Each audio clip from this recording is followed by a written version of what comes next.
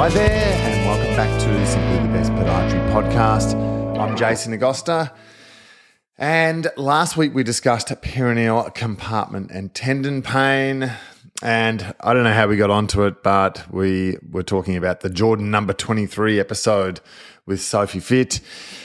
And since then I've thought, there was another number 23, and that was Kyra Cooney-Cross of the Matildas. But anyway, moving on, we could say that this is the Kobe Bryant episode, being number 24.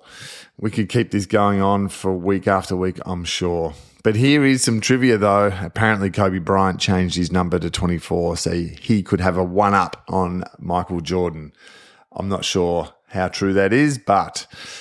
So moving on today, we are going to discuss perineal cuboid pain. This is a very short presentation on perineal cuboid pain, but hopefully we can pass on some quick, easy tips for you. So moving a little distally from last week's discussion, commonly known as cuboid syndrome. This is pain sometimes around the lateral malleolus, extending down to the fifth metatarsal base, and can also just be around the base of the fifth metatarsal and around the cuboid. Often there is joint pain at the calcaneal cuboid joint and the cuboid metatarsal joints around the outline of the cuboid bone itself. This presents typically as aching and discomfort, and a more generalized pain as it involves the perineal tendons and the adjacent joints. The weird thing is that often they come out of nowhere. It can be different to inversion injuries.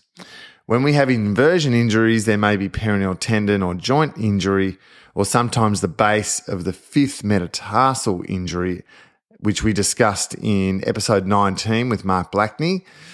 But perineal cuboid pain can be vague and migrating, but is usually a definite lateral foot pain that is highlighted, sometimes with an inability to fully extend onto the forefoot under full weight bearing in some cases.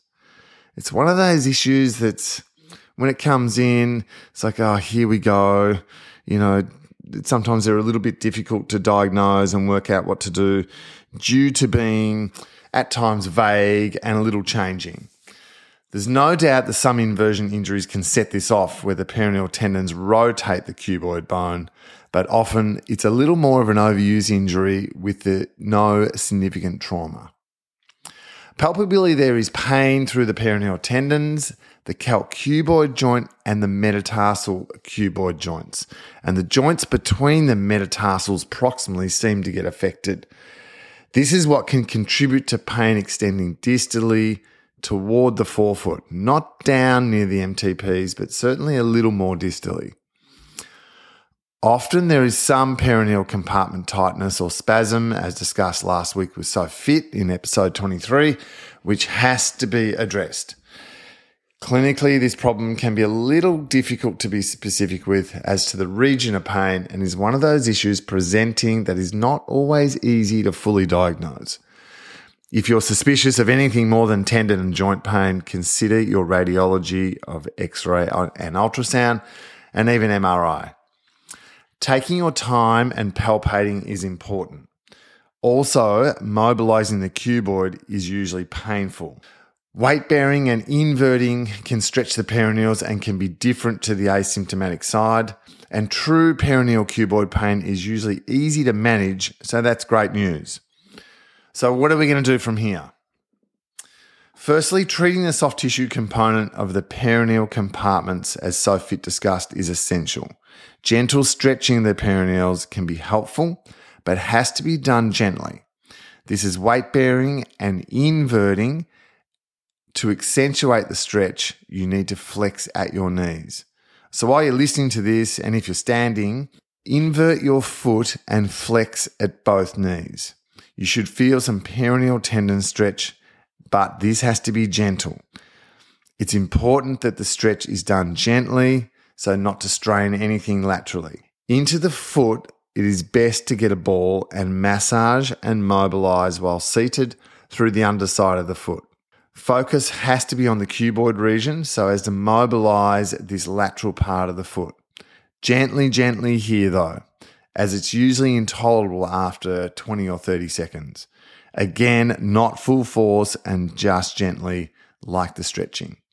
With your patient, you can do this by hand and mobilize the cuboid from the plantar aspect of the foot. It's tended to do so and usually doesn't need too much. Mobilizing the cuboid and manipulating can be done with the patient prone. Bring the foot up so the knee is flexed and the foot horizontal to the table. Wrap your hands around the mid-tarsal region and the cuboid and plantar flex and distend the foot towards you. This is a little bit difficult to describe on this platform without the visuals, but this can really help mobilize, and at times you can manipulate the cuboid and there's an audible click into position if there is some subluxation. So easy things to do with lateral foot pain or perineal cuboid pain include taping the mid-tarsal region for support, which usually gives a sense of being more secure. But this is important during weight bearing, and if anyone is continuing weight bearing activities, they will need to tape around the mid-tarsal region.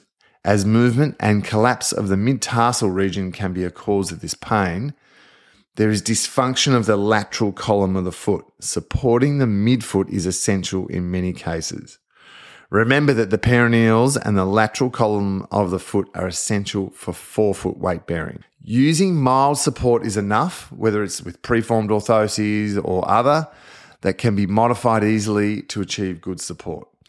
It usually doesn't take too much support to assist, and most importantly, you don't want to overcorrect and support the foot and add to lateral strain or lateral weight bearing. Often the patient can continue with activities, even light activities, and that will be fine, but it may prolong the time that this problem continues on for. Firm base footwear is best in conjunction with mild support and taping, so it's important to have a firm base of shoe to make sure we try and limit any midfoot extension. So overall, this generally can be an easy problem to treat, and there are not many cases that linger and persist. Importantly, it seems that pain and disability sometimes outweighs the severity. So we must manage the soft tissue through the perineal compartment, massage and mobilize the plantar aspect of the foot, definitely mobilize the cuboid region. Taping is useful to support the mid-tarsal region. Orthoses of mild support can be useful, as can be firm-based footwear. One other thing is using heel lifts. Using heel lifts will limit the extension through the ankle joint and the midfoot and can be a useful modality in conjunction with everything else discussed. As I mentioned, if we can maintain some activity, that is good, but this may prolong the time of recovery. It's important to pass that on to the patient though. So this is a brief overview of cuboid pain and follows on from the perineal compartment discussion. I think it's worth going back and listening to episode 19 with Mark Blackney discussing fifth metatarsal fractures, and also last week's episode discussing perineal compartment pain. Hopefully this can assist in providing some advice with some quick little tips. Check the show notes for details, and you can follow and support this show through the show notes. There's plenty more in store for you in the coming weeks, including strengthening, and we will begin discussion on orthoses in practice.